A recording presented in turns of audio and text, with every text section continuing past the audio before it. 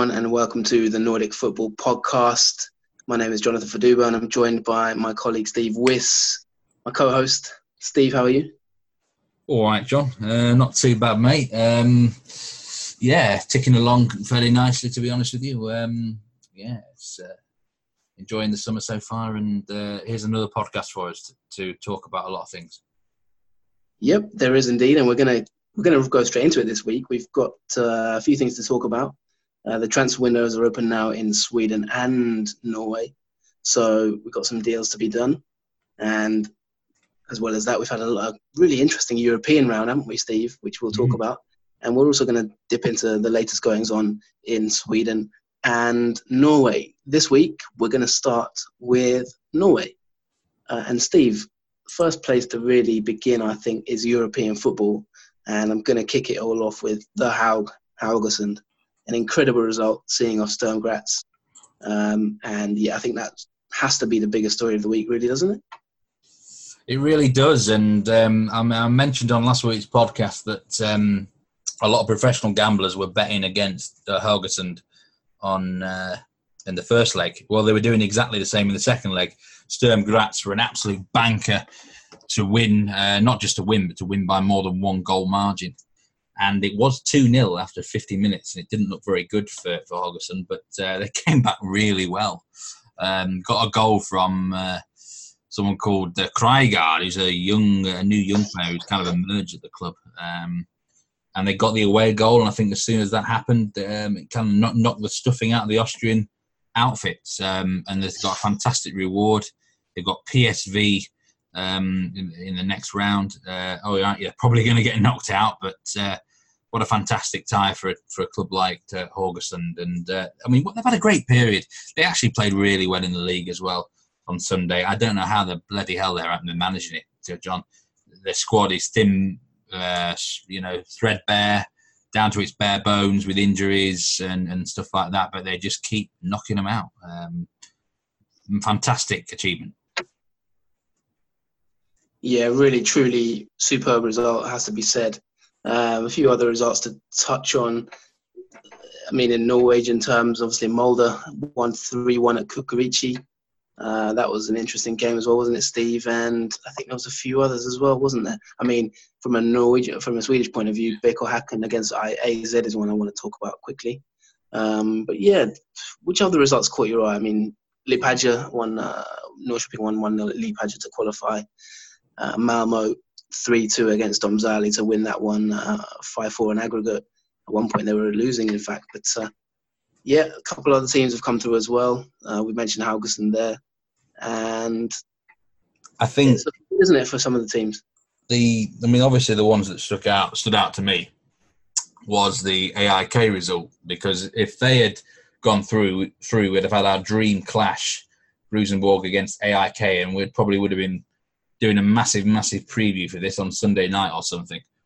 Instead, we get Maribor against Rosenborg. So I was absolutely gutted that AIK bollocks that one up with about 3 minutes to go in extra time. But by and large, it was a fairly good week for Scandinavian teams. It's only Norway and Sweden anyway. AIK are still in Europe, at least from their point of view. It was always going to be a big test for Häcken, wasn't it, against AZ Alkmaar? But there's still quite a few teams left in Europe, and I've had a quick look at the draws today, and from what I have seen from the Norwegian point of view, it's certainly fairly kind. So there's every chance that these teams might be, from Rosenborg and Molde might be representing Norway in the group stages. Most definitely. Now, you wanted to talk about the Häcken against AZ game. What did you make of it? Well, in the end, AZ Alkmaar outclassed Häcken.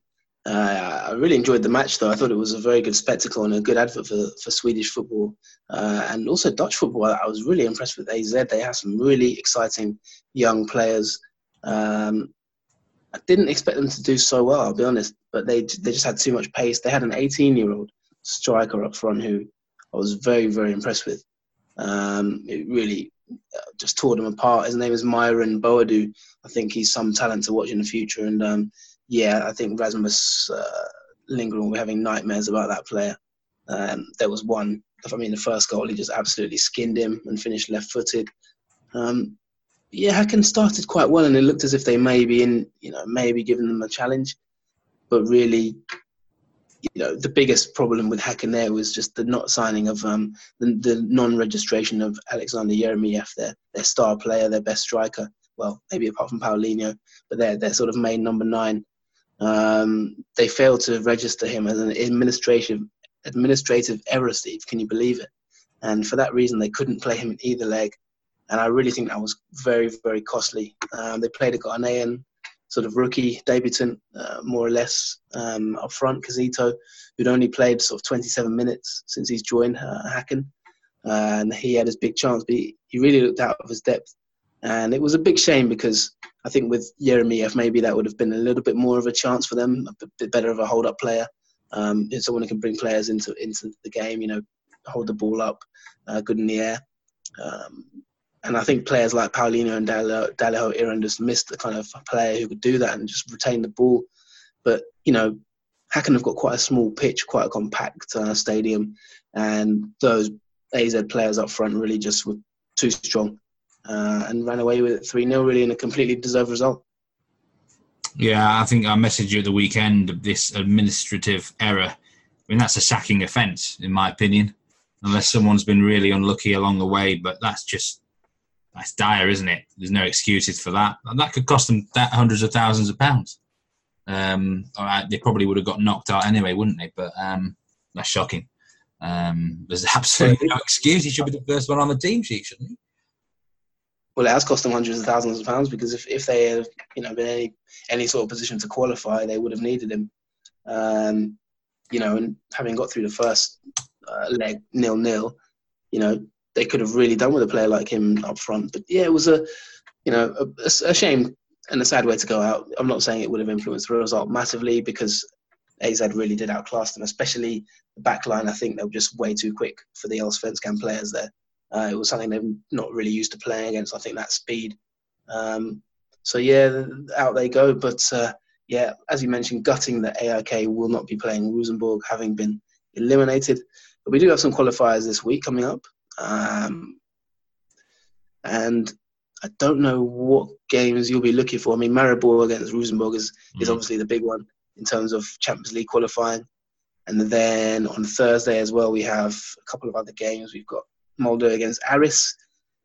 Interesting there is that Daniel Sundgren, who was at AIK, could be part of that squad for the Greeks. Sheriff against AIK, who are still in Europe but dropped down into the Europa League. Haugesund PSV, which is a massive game. And Malmo against Sredinsky.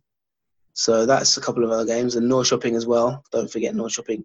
They have Hapoel Beer Sheva from Israel. Yeah, I've looked at Molde's draw. Aris, I have to say I don't know much about them, but they, by all accounts, they were lucky in the previous round against one of the Cypriot sides. It looks a favourable draw to me on paper. There's quite a few really good teams in this draw. Even Malmo have got a decent one, haven't they? Zurinsky, Mostar. That looks a winnable match. It's... Norrköping's match as well. I think that's a very winnable fixture. Things have gone quite favourable in this section, I would say. That's for sure. Apart from Haugesund, obviously, they'd do. If they beat PSV Eindhoven, it'd be one of the biggest shocks ever, wouldn't it? But you never know, do you, in football? Well, 2013, I think, was the last time for a Swedish team in Häcken anyway, certainly for getting to the latter stages. They won't be there this time around. And Haugesund, I'm not entirely sure when the last time they made it this far was. Steve, I want to put you on the spot a little bit. Do you see any of the teams making it through to the group stages? They've done the draw today for the next round if teams qualify. Looking at it as it pans out, can you see any teams from Sweden or Norway getting to the holy grail of the group stage? Well, let's start with Champions League. If Rosenborg get past Maribor, then they'll be facing Dynamo Zagreb or Ferencvaros. It's probably going to be Dynamo Zagreb, isn't it? that's no gimme. But even if they were to lose that, then they would be in the Europa League group stage automatically. So that's all Rosenborg have to do to get into a group stage. That's doable. Just beat Maribor. The rest of Molde have actually got. I looked at their the next round draw, and I think someone like Partizan Belgrade or Yeni Malatyaspor, who the fuck are they? And Partizan Belgrade. I mean, that's a. They're not what they were, are they? And then I don't know who the other teams from Sweden have got in the next round, but certainly I could see Molde making the group stage. Yeah. Interesting. Yeah, from my point of view, I think team that looks best placed for me right now, I think Norrköping have a good chance actually against the Israeli team, Beersheva. Malmo you would think, have a good chance as well coming through. AIK Sheriff, I've lost a bit of faith in AIK based on the last round. I think they could have done better there, and this is a slightly easier game in terms of coefficient against the man who shot the Sheriff. But I still think it could be a difficult one from AIK, just given the way they tend to perform at times in Europe. But we shall see. Let's move on. If AIK make it through, they'll face the loser of Celtic or Cluj in the next round. And if Norrköping make it through, they're probably going to end up facing Feyenoord. So, tricky.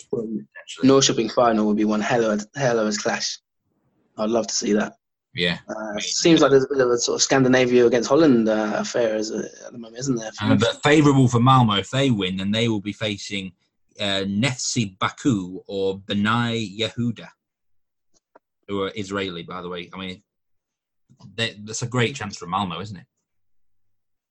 Yeah, I believe one of them could get Apoel as well, isn't it? Because I read something saying that Linus Hellenius could play against one of the teams. But I'm not entirely sure which one, to be honest. So these draws always do my head in, mate, to be honest with you. They just, they're very complicated. There's a lot to do with seeding and coefficient.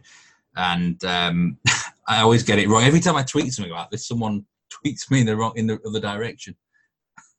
There's a lot. Yeah, and I think one thing to say as well on that is it's slightly unfair, isn't it? At times when you see, teams that are champions of their actual leagues, having to face each other in third qualifying rounds and things like that, when you've got bigger teams who have finished fourth in their domestic league just because it's a bigger league, getting a straightforward pathway to the group stages. But I guess money talks in the UEFA Champions League, doesn't it? Really, in Europa League to a certain extent, and it's not necessarily always about sporting merit. No. But let's move on.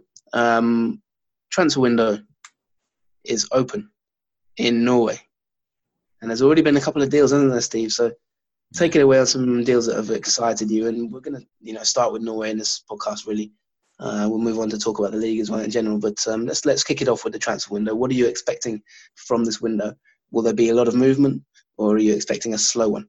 I'm expecting a lot of movement, actually, to be honest, John. I think there's going to be a lot of that. We actually had a question, didn't we? Just tonight. Quick question. Before his debut tomorrow, what can we expect from Frank Bolli in general at Ferencváros? Has he already reached his peak there, or is there more to come? And could Hungary be a stepping stone for him? Right, well, he's moved from Stabæk to Ferencváros. I don't know what the fee is here, so I may be doing him a slight disservice, but I actually think Frank Bolli's one of those players who is a bit overrated, unfortunately. He misses too many chances for my liking. There's no doubt there's some great skill and flair there, and he's a good physical player. However, he misses. He's clinical. He's not clinical enough in front of goal on a consistent basis, in my personal opinion. The amount of times he's gone through with a big chance, and you've got your head in your hands if you're back in Stabæk or on the overs, because you just don't know how he hasn't scored. He's not clinical enough. Whether or not he's going to get a glutton of chances for Ferencváros, I don't know. I'm guessing they're one of the best sides in their league. Who knows what the Hungarian league is like? Maybe such a poor level he can thrive there, but honestly, I think he's a bit of an overrated player, to be honest, John. Well, I think from what I know about the Hungarian league, it's about on par with right. Norway and Sweden, is it not? Maybe He slightly. score goals. He's probably one of them strikers who'll score quite a lot of goals for them. And at the end of the season, they're thinking he probably should have had double. You know what I mean? Well, his stats show that he's scored 55 goals in 139 games as a striker anyway, and 61 goals in 157 games in total for Stabæk with 15 assists, which is a pretty good record, to be honest. Previously at Arlesons as well, where he had 7 goals in 29. But yeah, according to the Meat Man Soccer there, maybe not the most highest rated of players. Who else has caught your eye in this window so far, Steve? Well, Stabæk have brought in a defensive midfielder, central midfielder called Total Manza from Omlanispor in Turkey. He actually played at Stabæk a couple of years ago and was very good. A strong engine in midfield for them.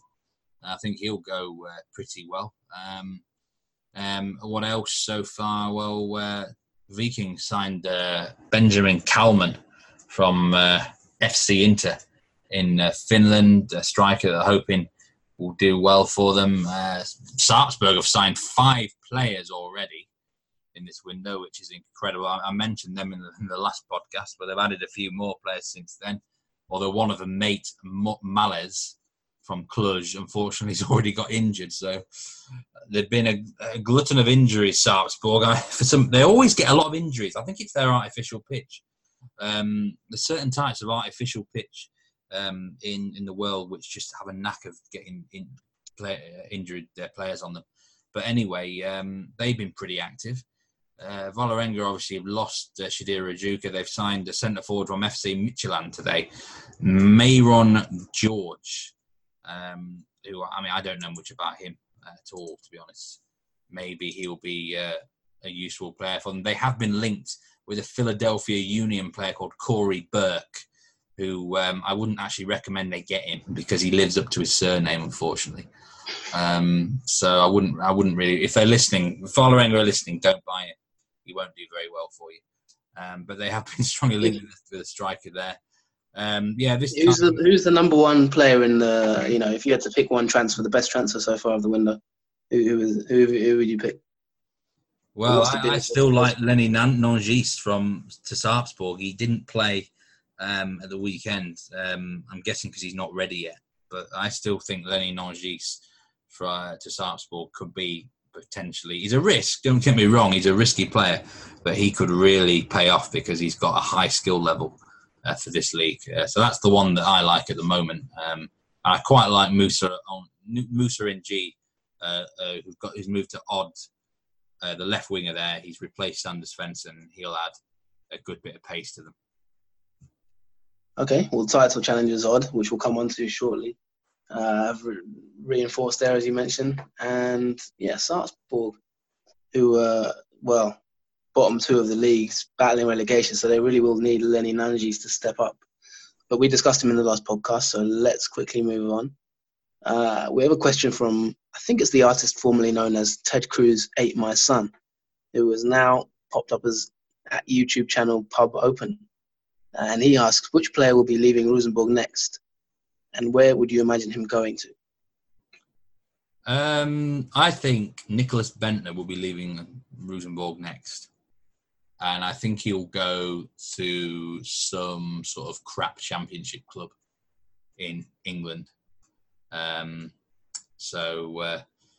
would say that's possibly likely there from Rosenborg. The rest of the squad, off the top of my head, I'm not entirely sure, actually. I was going to say Paul-Andre Helland, but he actually came in with a brilliant performance in the last Champions League qualifying round, so he'd probably stay there now this season.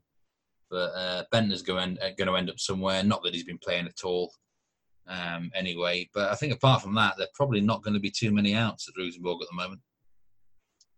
They're doing quite well, haven't they? They've picked up since their early season slumbers. They have picked up, and what's happened is the players have decided to perform.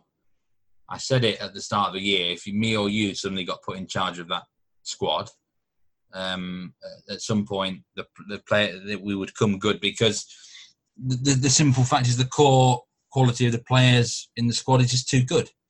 At some point these guys are gonna want to put themselves in the eye, especially in these European matches. It seems quite a lot of these players are wanting to perform and put themselves in the shop window because it's a really good way to attract the eye of potential buyers, isn't it?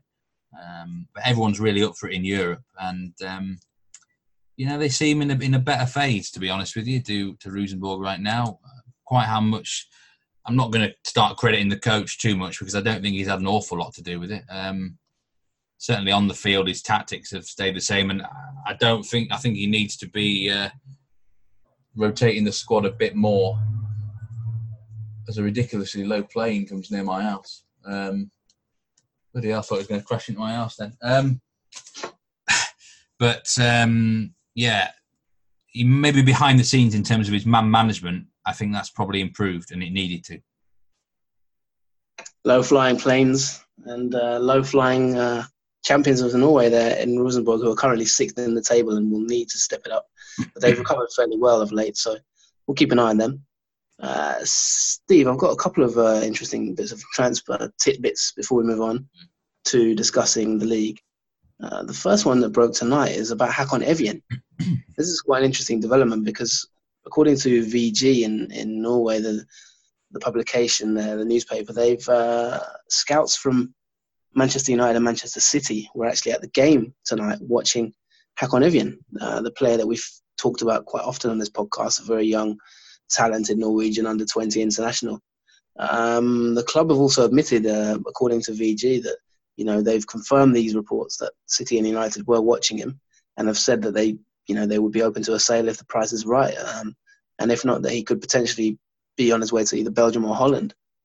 Steve, what do you make of this development? And just tell us a little bit more about Hakon Evjen, his season so far, maybe just for people who don't know much about him. Just tell us, listeners from England maybe who may not know him, for example, what kind of player is he, and a little bit more on that whole rumour. Yes, well, Hakon Evjen, I mentioned this in the Lad podcast as well. He's a very he's an offensive player. Plays on the right wing at the moment for Bodø Glimt. He actually started his life as a right back, I do believe. So he actually started his life. He started his life in football as a right back, and so he actually has some decent defensive qualities in terms of pace, tracking back, positioning, timing a good tackle. He's not the most physically strong, I will say that, but in terms of going forward, he's got great balance. He knows how to pick a pass out. Got the eye for a spectacular goal, as we know before. He scored a couple of goals tonight, actually, against Strømsgodset. And, it's obvious that he's a top talent he's probably the hottest young talent property in Norwegian football right now. To be honest, the cupboard is fairly bare, unfortunately. But he does stand out like a sore thumb as being one of the very best talents out there in the Eliteserien at the moment. And I think Bodø Glimt know that. They know that then they're going to lose him in this window. So they're pretty much putting him up for sale. And they want to try and get as much money as they can for him. I'm sure they'd love a bidding war, wouldn't they, for this player? And if they play their cards right, they can probably get a few million for him. And along with a few extra future incentives. So, he's obviously a good player. He reminds me a bit of last year where I think clubs from 33 different clubs sent scouts to an Erling Braut Haaland game, didn't they, in the Europa League for Molde? And, all right, we're not at that level yet here, are we? But let's just say if Man United and Man City are looking out, then there'll be other clubs around Europe keeping their tabs on him, won't they? Well, yeah, and I'm going to read you a couple of quotes from the Glimt trainer, Kjetil Knutsen, who said he's no stranger to the interest in Evjen. And when he was asked about the player's future, he said, it looked, from my point of view, I hope we can keep him for the season. And he was asked, is Manchester City the right step for him? And he said, it's a big step, but Manchester City are a club that likes to sign players for the long term. So I expect there'll be some intermediary steps before eventually going to City, maybe a loan. So it looks like he's kind of well briefed on the whole situation. And he said that we have to keep in mind he's a Bodø Glimt player, and he must keep that in mind too, trying to keep his head firmly on the ground, I guess, to a certain extent. But it looks as if he has encouraged the move in some of his comments as well.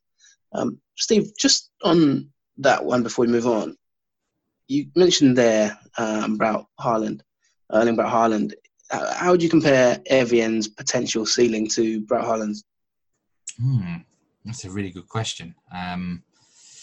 I think Braut Haaland's got a higher ceiling but that's all to do with the position he plays in, and he's so strong. He's a beast. He's been described as a beast already at Salzburg, and that, you can tell why. For his age, he's so strong and tall and physical. Evian is it's a completely different position, so it's kind of hard to compare in a way. A lot will depend on his next club that he goes to. It's still a high ceiling, don't get me wrong.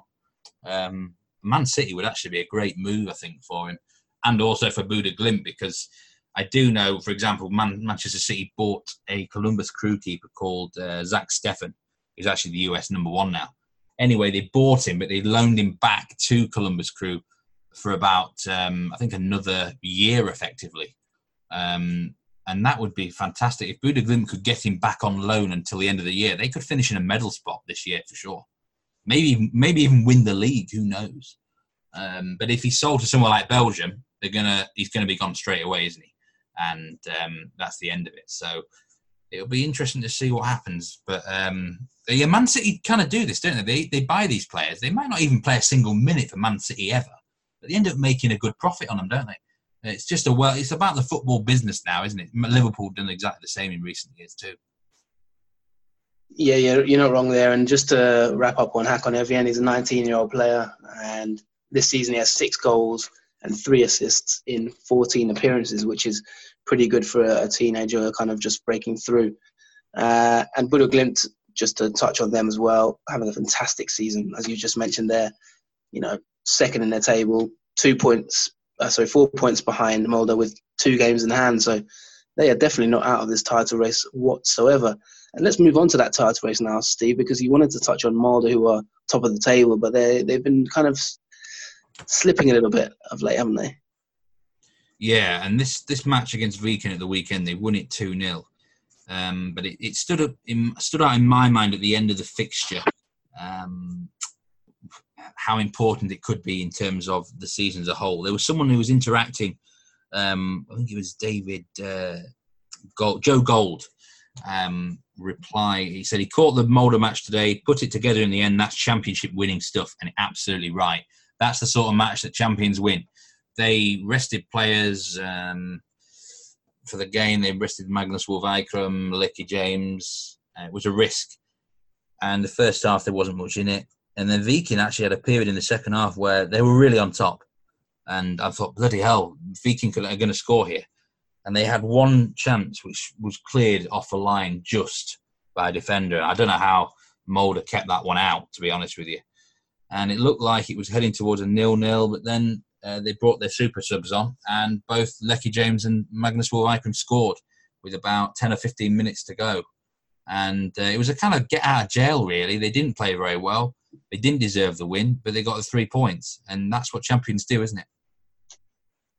It is indeed, and they are top of the table, looking good. And as you said, they're potential champions with Buda Glimt and Odd hanging on to their coattails. We'll be back after this short break. We're going to move on to Sweden in a minute, aren't we, Steve?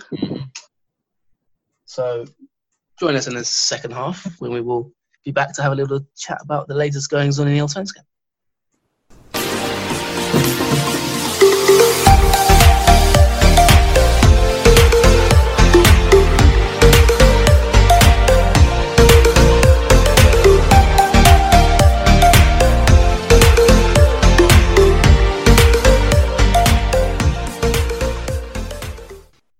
Welcome back to the Nordic Football Podcast. I'm Steve Wiss. I'm joined by Jonathan Verdugba. In this section, we're going to be talking about Swedish football. So things are very interesting at the top of the Allsvenskan right now.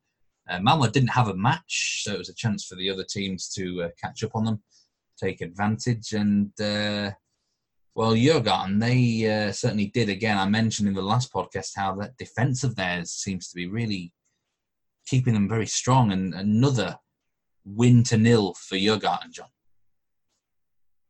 Clean sheet, and they currently have arguably the best defender in the league in Marcus Danielsson, who we will talk about shortly. And yes, you're right there, Steve. It was another clean sheet for them, another solid defensive performance. I mean, it was against Elfsborg, who are not the strongest of teams, but they got the job done where others failed, and a few other teams have failed miserably this weekend, just to prove to you that this league is not easy to win, but also to prove to you that to win a league you need a solid defense and you need to be strong. I caught some of the game, and I must say I was quite impressed with Djurgården, just how solid they are defensively. Danielsson, as I mentioned, was really impressive. A few really good blocks and tackles, key moments of the match. And it's not only that, Steve, they played good football as well, and the goal was really, really well worked. Fantastic goal from Kevin Walker, who came on as a substitute because of an early change. But he scored a lovely goal. It was a really well-worked move involving about 5 or 6 players.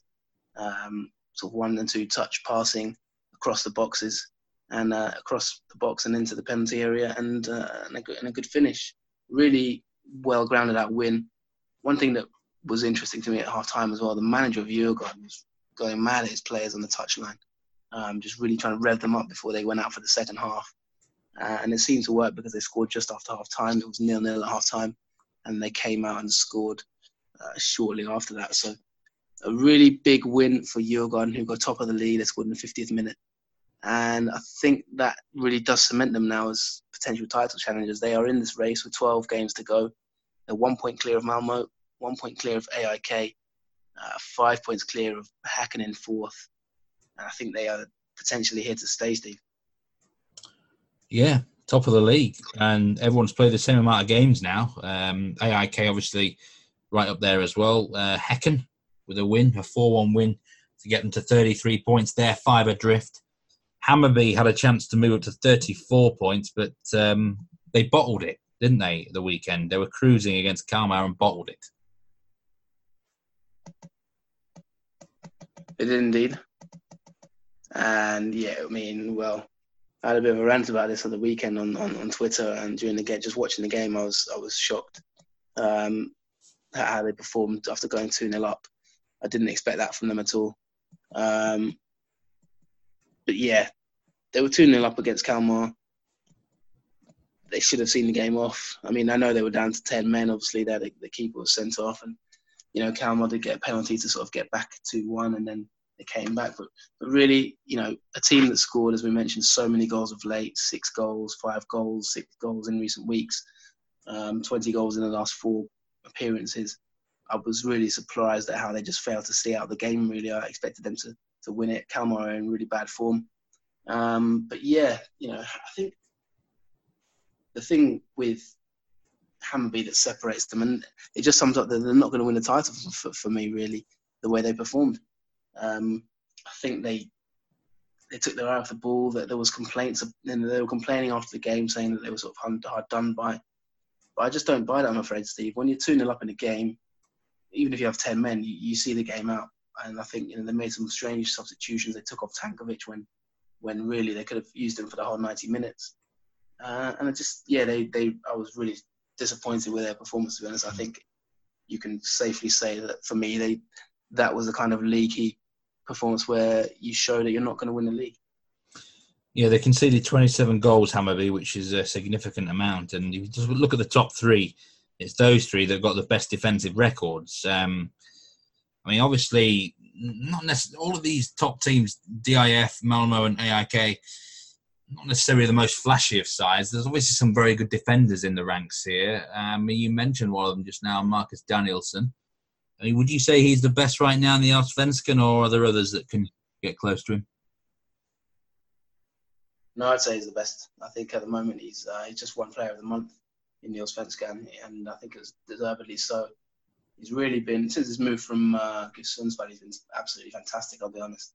He's just gone from strength to strength in that club, and it's really, really impressed. In the game today, there was a player that we'll talk about shortly, who he was up against, a young player at Elfsborg, and he dealt with him well. But yeah, he's really been very impressive, I think, for them this season. He leads the line well. He's good in the air. Aerially he's good. He makes good interceptions. He's a strong player as well. He wins his defensive duels. And yeah, just an all-round really, really solid player. And I think it's fully deserved his Player of the Month award. Just quickly on the league itself in general, because there's some interesting stats regarding the clubs. I mean, Hammarby have scored 42 goals this season, which is 13 more than any other team. So they are flying in terms of goal scoring. Malmo next on 29, and Hammarby's XG is by far ahead of anyone else's. But it's where conceding goals has been their major problem. But I think one thing I wanted to touch on is the expected goals, because the expected goals against for Djurgården is the best in the league.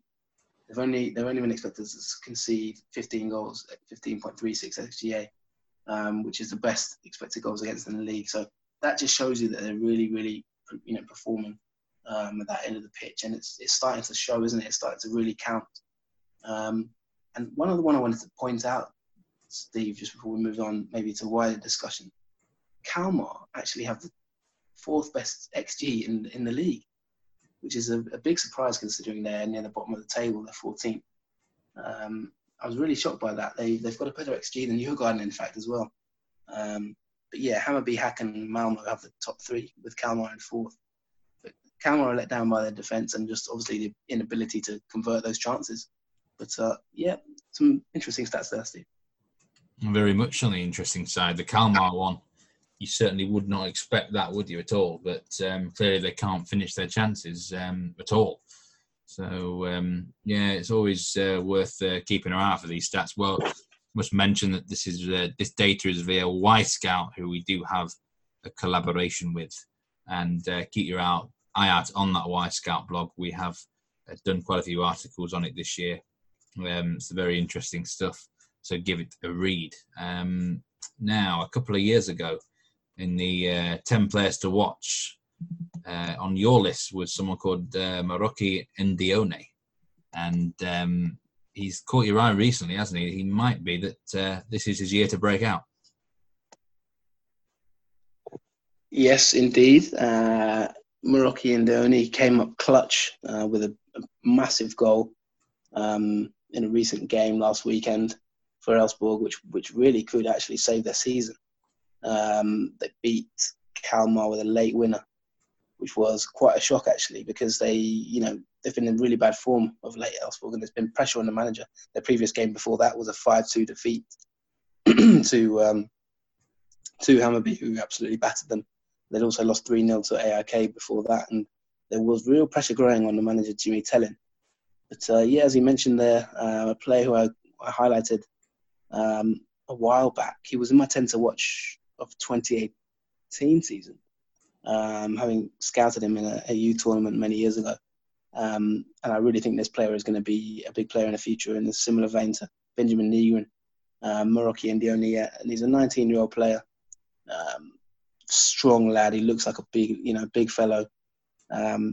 And yeah, he took his goal brilliantly, really. It was a late winner. He's a 6'4" player, really, really good stature about him. Kind of maybe a bit like Demba Ba, if I had to compare him to someone. And yeah, he took his goal brilliantly, and he was the hero of that game. The Elfsborg fans ran onto the pitch. They were going mad. He ran into the stands. It was a really joyous moment for Elfsborg, who haven't really had a very particularly joyous season, really. There's not much to shout about. They haven't really done much. So it was a I think it was a really sort of cathartic win for them. It took them up to 9th as well. They're 9th in the table now, and it put Kalmar into the bottom 3, which is a real worry for Kalmar.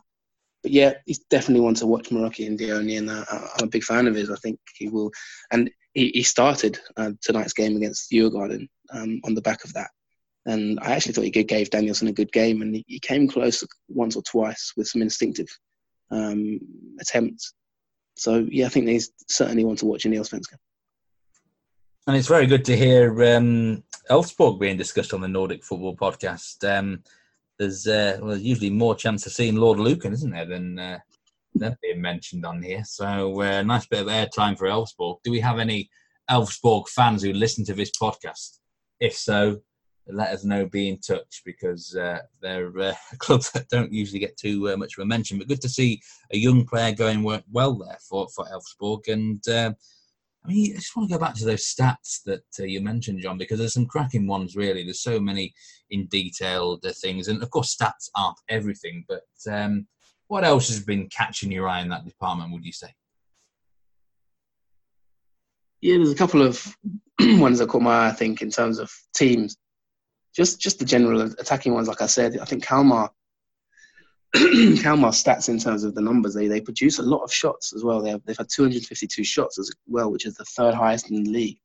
So really that implies to you that Kalmar are actually creating a fair amount in terms of XG and shots created, but they're just not converting, which raises question marks about maybe some of their forward players. They've actually had more shots on target, more shots on goal in this league than Hammarby, who have scored way more goals. The top two in terms of shots has been Malmo and Häcken, and Malmo are really looking good in their attacking numbers in general, which could drop hints about how the season may end up going. And Häcken as well, you cannot ignore them. They've got the second highest XG in the league, just behind Hammarby. So, those three teams are the ones who maybe look like you might expect to do very, very well. But, as the saying goes, isn't it, Steve? Goals win games, but defenses win titles. And it's those numbers from Djurgården, which we mentioned, the expected goals against, which are really keeping them, where they are at the moment, which is top of the league with just such a low XG against. Häcken really struggle when it comes to XG against. They're fifth in the table. They have a massive dip there. Obviously, IFK are third, so their defence is actually performing much better compared to the other teams. But yeah, it's you can always gain a bit of information from the XG stats. Is this a league where you have to really win it by defence rather than attack? It's not this doesn't feel like the sort of division where you can just go out and outscore everyone, based on recent years anyway. It feels like you just need a really, really strong defence. I know you could say the same for most leagues, but especially this one, you're not. I mean, Hammarby prove it, don't they? They're scoring so many goals for fun, but they're still 6 points off the pace at the halfway stage. Yeah, you're spot on. I was just going to use them as the example that kind of proves it, really. As you've mentioned there, they're blitz teams, but the Kalmar game just summed it up for me. You cannot be 2-0 up at a low. Kalmar was second bottom going into this game. So one of the worst teams in the league in terms of the actual points attained. Forget their XG and forget their shot numbers. They're one of the worst teams in the league when it comes to racking up points. You cannot go into a game like that, be 2-0 up. I really felt like if they'd have won that game, Hammarby, they would have given themselves a good shot at sort of putting pressure on AIK and Malmo at the top. But yeah, when you throw away a game like that, it just sums it up for me, really. You can score 42 goals all you want, but at the end of the day, I think in the Allsvenskan, it's the defence that will win you the title. Just look at AIK last season. They barely conceded any goals, and that just allows them to grind out results, kind of 1-0 here and there. And I think that is ultimately more important than kind of blitzing teams 6-1 in various games, because a lot of the games in the league are quite tight. And I think it's just the ability to, because there aren't many top-class strikers, as in genuinely, truly class, the ability to not concede ends up kind of outweighing the ability to score at times. So just going back to AZ as well, because, the player that I mentioned to you there, Myron Boadu, who against AZ, he's just on a completely different level to anything you get in Allsvenskan in terms of goal-scoring ability. If any team had a player like that who can just dribble past three players, and take them out of the game and score, it's a game changer. But no one really has that in Allsvenskan. No one has a really top class striker in that mould. So you need the ability to not concede and then to be able to grind out wins really in that way. So yeah, I do agree with you, and I think Hammarby are a good example there. Yeah, I'm just looking at the table for the Allsvenskan in terms of goals over and under 2.5, and this is actually from a betting point of view, really. But all three of Malmo, Djurgården, and AIK are in the bottom five ranked. For most amount of under 2.5 games. In fact, the last 5 Djurgården matches have ended under 2.5, and average goals per game in AIK matches just 1.9, only 2.3 goals per game on average for Djurgården. Whereas at the other end of the scale, you've got Hammarby, 3.8 goals per game on average, which is a staggering amount in any league. Just backing them on the goals line, it must be printing money right now. And Örebro, their matches are surprisingly high scoring, John. 3.1 goals per game there. I don't know what's going on there. I always perceive them as quite a negative side for some reason. But they're scoring goals. Well, their matches are containing a lot of goals recently anyway. But, I mean, say Hammarby are facing AIK, Malmö, Djurgården.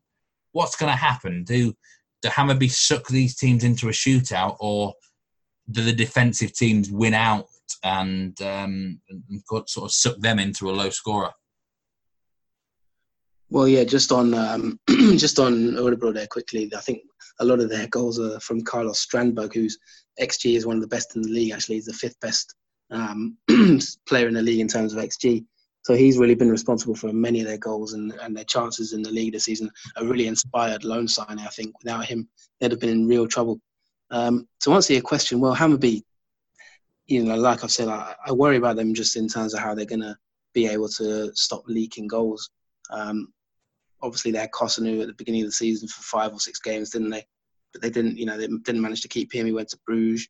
They just haven't quite, they've lost quite a lot of defensive players in the last year or so. They had some players last season who were key, and they've gone as well. If we look at their upcoming games, I think they've got some tough games coming up. But when you've had a run, they've had a fairly kind run, as I mentioned on the last podcast. Teams like Kalmar, you just have to be beaten if you want to win the title, I'm afraid. And they haven't done that. Their next game is against Helsingborg, which will be a test. But I think, for all their ability to score goals, you have to not concede. I think one thing just to say quickly on that as well, I mean, Muamer Tankovic has been such a massive part of it. 10 goals now, 7 assists. He's blitzed his career record in terms of the Allsvenskan. Can they keep hold of him? That's another big question, because Jordan Larsson, the top league goal scorers, left. He's got 11 goals. And it looks like, as we've mentioned there's a few others who may be off. So maybe Tankovic might be the next one now, because he's really raising eyebrows.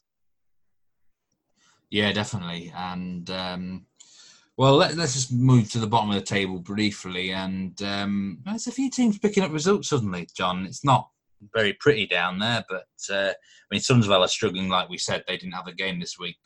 And Kalmar are struggling, but maybe that 2-2 draw against Hammarby, they can kick on from that, I don't know. But Falkenberg are doing quite well. They drew with Helsingborg. And AFC Eskilstuna have had a couple of wins recently. They beat Kalmar on the 13th of July. Did lose a couple of games then, but they've come up with a real bolt from the blue. Their first away win of the season at Östersunds the weekend. I had this one down as a comfortable home win myself. What's going on there?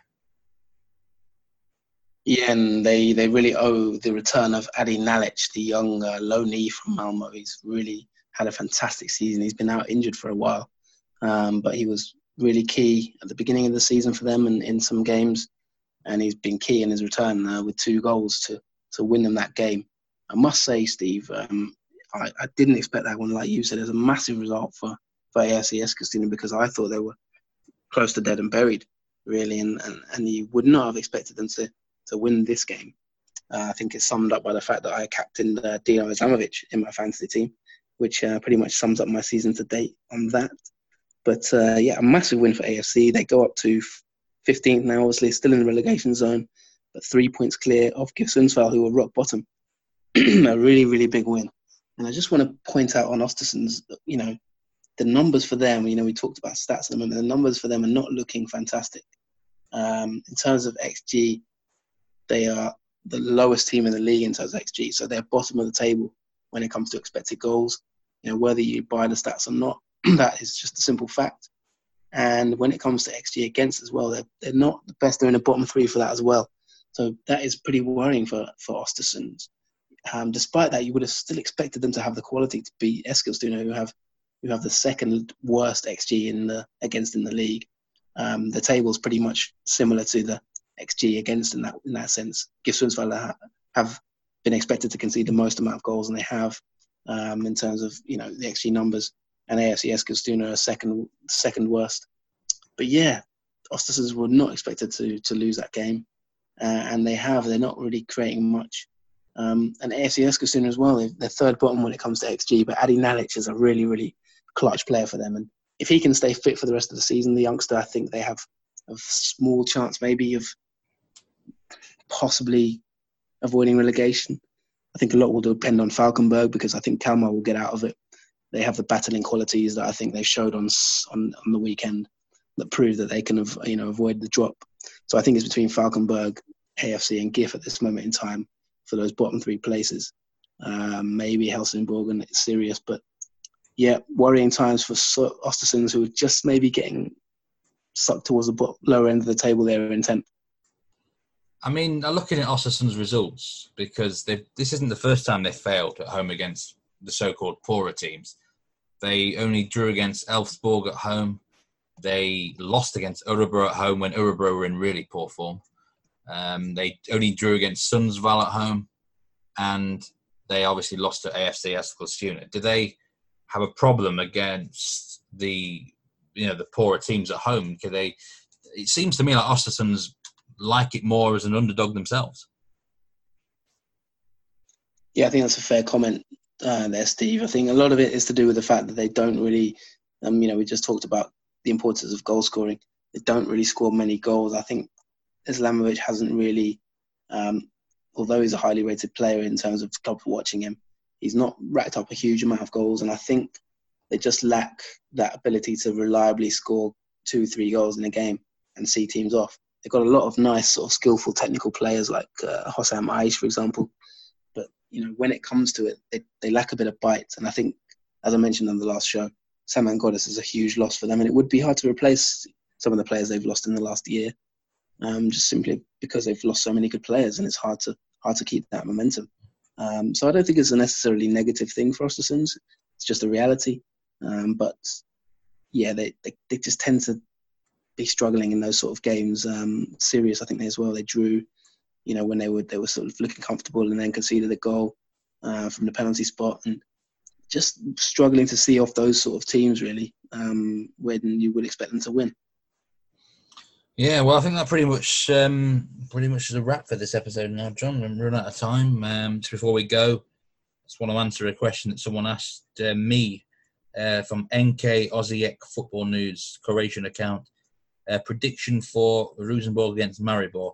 I think Rosenborg are going to go through on aggregate. I don't know what the first leg's going to happen over in Maribor. Maybe they might lose that one 2-1 or something, or maybe a draw. But I'm fairly sure from what I saw of Maribor against AIK that Rosenborg got enough quality to beat them. I thought Maribor were very lucky to get past AIK, to be honest with you.